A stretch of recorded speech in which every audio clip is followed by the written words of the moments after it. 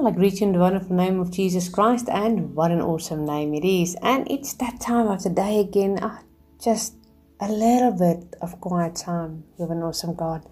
And today's topic is become deeply and intimately acquainted with God.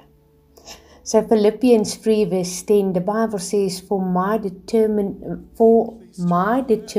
purpose is that I may progressively become more deeply and intimately acquainted with Him, perceiving and recognizing and understanding the wonders of His person more strongly and more clearly.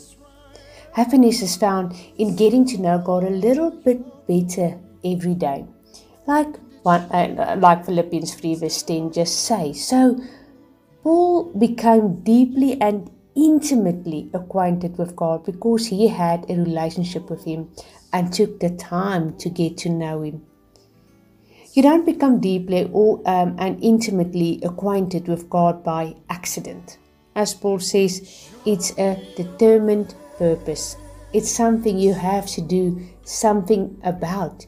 You have to invest your time in it.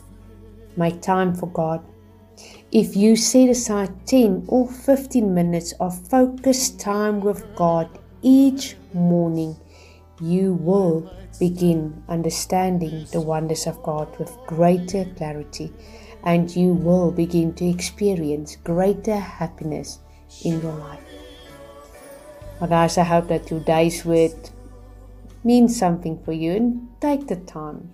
Start with 10 minutes or 15 minutes and focus your time on God.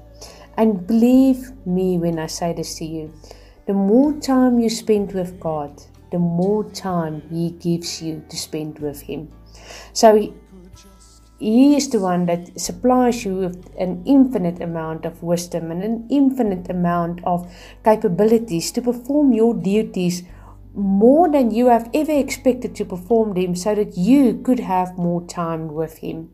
And that's the awesome part, is that's how great God is. That is the power of our God.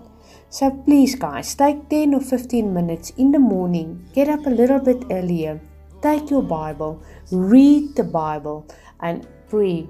You need to pray. You need to have a prayer life with God. You need to spend quiet time.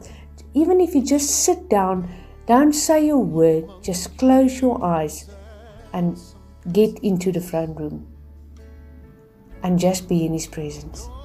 That's all. That's all He's asking for you, to take the time to spend time with Him. Well, you guys must have an awesome, wonderful day. Be blessed. Shalom.